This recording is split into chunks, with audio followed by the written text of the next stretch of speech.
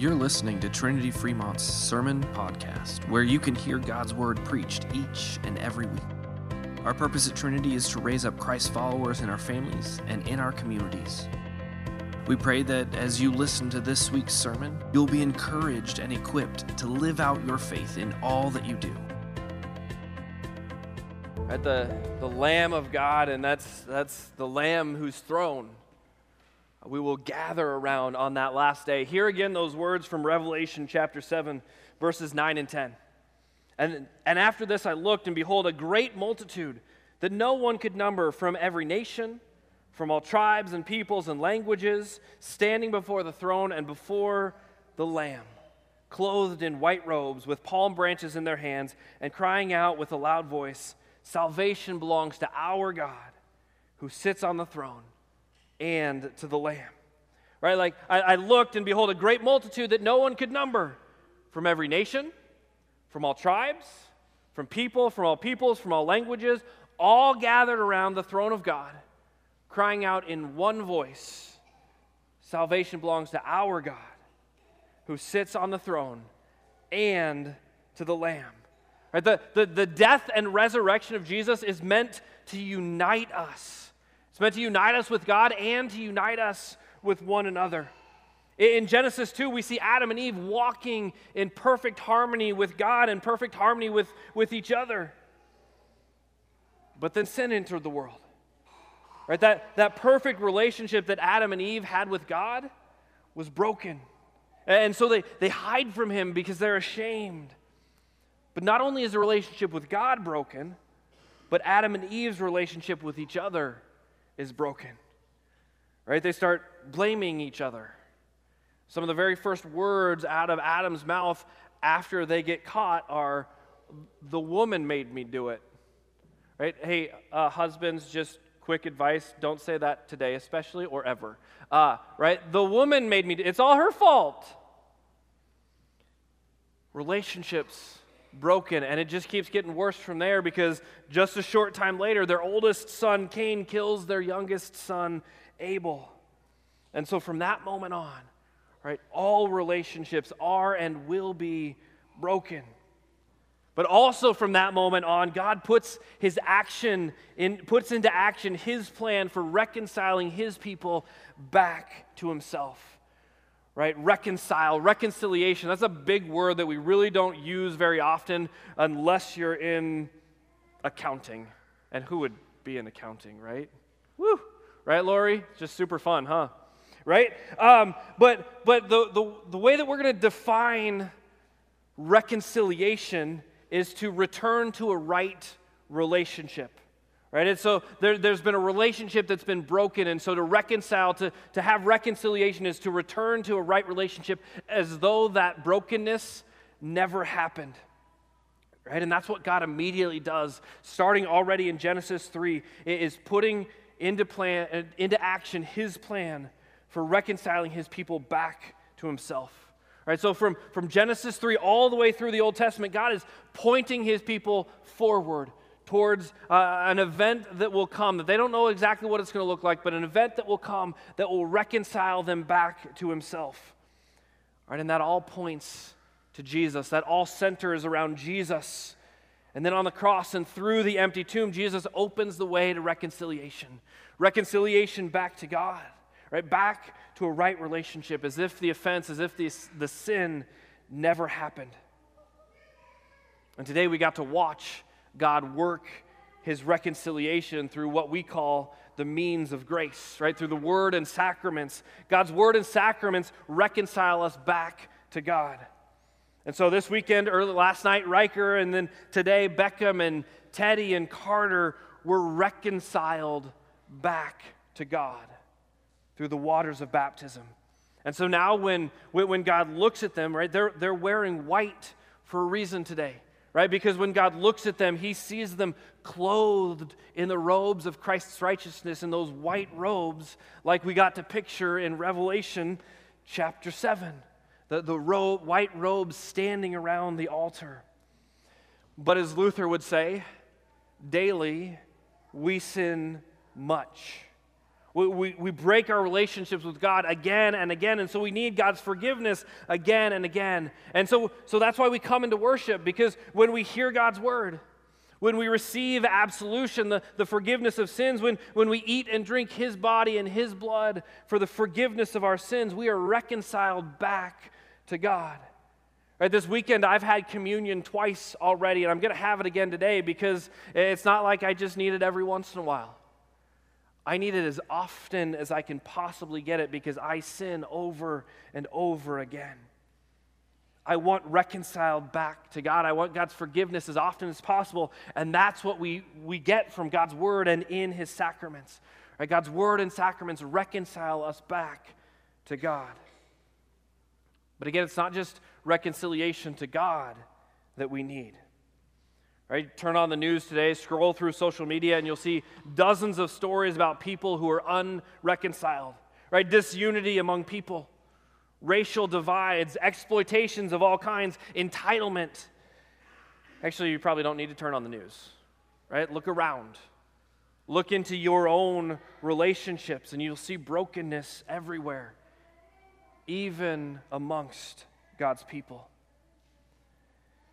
So that's why I always love to look ahead to that last day, right? I love to read Revelation and look ahead to that last day, that day when we will be fully reconciled back to God, that day when we will be fully reconciled to those around us, when we will stand around the throne clothed in white robes, praising God together in one voice, right? That's a day that we look forward to. That's what we get a glimpse of in Revelation chapter 7. Again, after this I looked, and behold, a great multitude that no one could number, from every nation, from all tribes and peoples and languages, standing before the throne and before the Lamb, clothed in white robes, with palm branches in their hand, and crying out with a loud voice, "Salvation belongs to our God who sits on the throne and to the Lamb." Right? That's what we have to look forward to. That's what will happen when Jesus will return to fully reconcile us back to God and back to one another. But today, that's a day that we're called to work towards. Not that we could ever get anywhere near that here on this earth, but that's what we're called to work towards reconciliation between each other. So how do we do that, right? How do we work towards reconciliation? How do we work towards returning to a right relationship with those around us? Well, the author of Hebrews gives us an example of what not to do. Hebrews 12:15 says, "See to it that no one fails to obtain the grace of God, that no root of bitterness springs up and causes trouble, and by it many become defiled." Right? When someone hurts you, your sinful nature holds on to that and loves to turn that into anger. And so there are a lot of times, maybe in our Christian world, what a lot of us do is I'm just going to take the high road. Right? Yes, that was very hurtful to me, but time heals all wounds, and so I'm just gonna take the high road. I'm gonna bury that, and I'm gonna move forward. But what happens when you take a seed and you bury it and you walk away? What happens to that seed? So I'm going to ask you questions, and you're going to talk to me today, okay? So what happens when you take a seed and you bury it and walk away? What happens? It grows. Right? And so when we plant the seed of bitterness or a seed of unforgiveness, that plus time equals growth. So on the screens is a group of trees called the Albizia falcata tree. Does anybody know what's special about the Albizia falcata tree? Anybody know their arbory stuff? This is the fastest growing tree in the world. All right, so the Albizia falcata tree. So if you took an Albizia falcata tree seed home and you planted it in the ground and you watered it for a year, what would happen? Nothing would happen. What about during year 2? What would happen during year 2? Remember, you got to talk to me. What would happen during year 2? Nothing. What would happen during year 3? Nothing. What would happen during year 4? Nothing. What would happen during year 5? No, not nothing. Don't be ridiculous. During year 5, this tree will grow 30 feet in 30 days. A foot a day. You can actually hear the tree growing because you can hear the bark cracking as it grows. Okay, so during those first 4 years, was it actually doing nothing? No, what was it doing during those first 4 years? It was growing roots, hundreds of feet of roots in all direction, gathering strength, gathering nutrients, getting ready to blast this thing out of the ground. Hopefully you didn't plant it and then forget about it and like build a gazebo right there, right? But this is what the author of Hebrews is talking about when he says, let no root of bitterness spring up and cause trouble. So what should you do? Should you just give it to Jesus? Right, great, that's super helpful, right? Has anyone ever told you when you're hurting, just give it to Jesus? Right, that's about the same as like when you're sick, hey, just get better. It's not a very helpful response, right? If you could just flip a switch and give it to Jesus and be done with it, you would. We all would. But it's not that easy. The tough thing is we're held to a really, really high standard. Colossians 3:13 says, forgive just as the Lord forgave you. All right, so what I want you to do is I need you to picture a set of like those old-fashioned scales, right, that looks like a teeter-totter that you put weight on both sides and see which one's heavier. All right, so I want you to picture those old scales, and I want you to think of a person that's hurt you. All right, think of a person that has sinned against you, and think of every single thing that they've done against you. And I want you to put all of that right here on this side of the scale. Okay? You got that? And now I want you to think of every sin that you've ever committed against God. And I want you to pile that up on this side of the scale.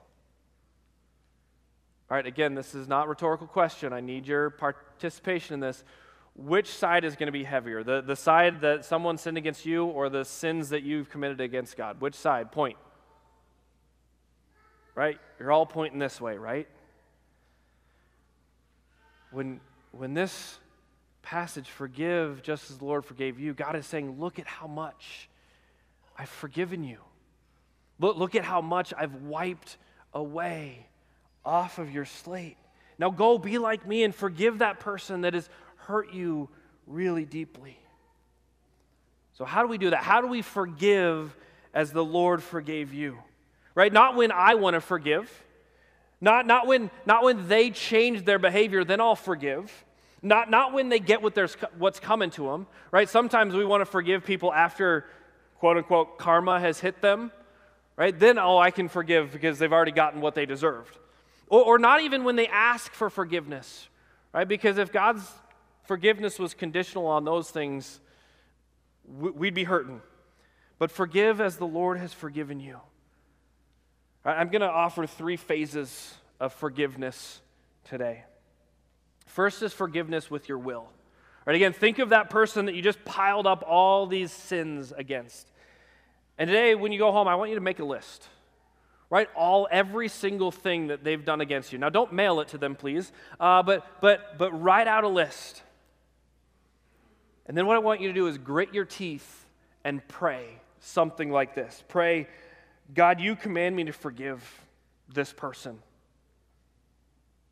But they don't deserve my forgiveness. They haven't asked for my forgiveness. They haven't changed their behavior. But fine, I'll do it because you told me to do it. I choose to forgive them for this, right? And then you work down your list. I choose to forgive them for this. I choose to forgive them for this.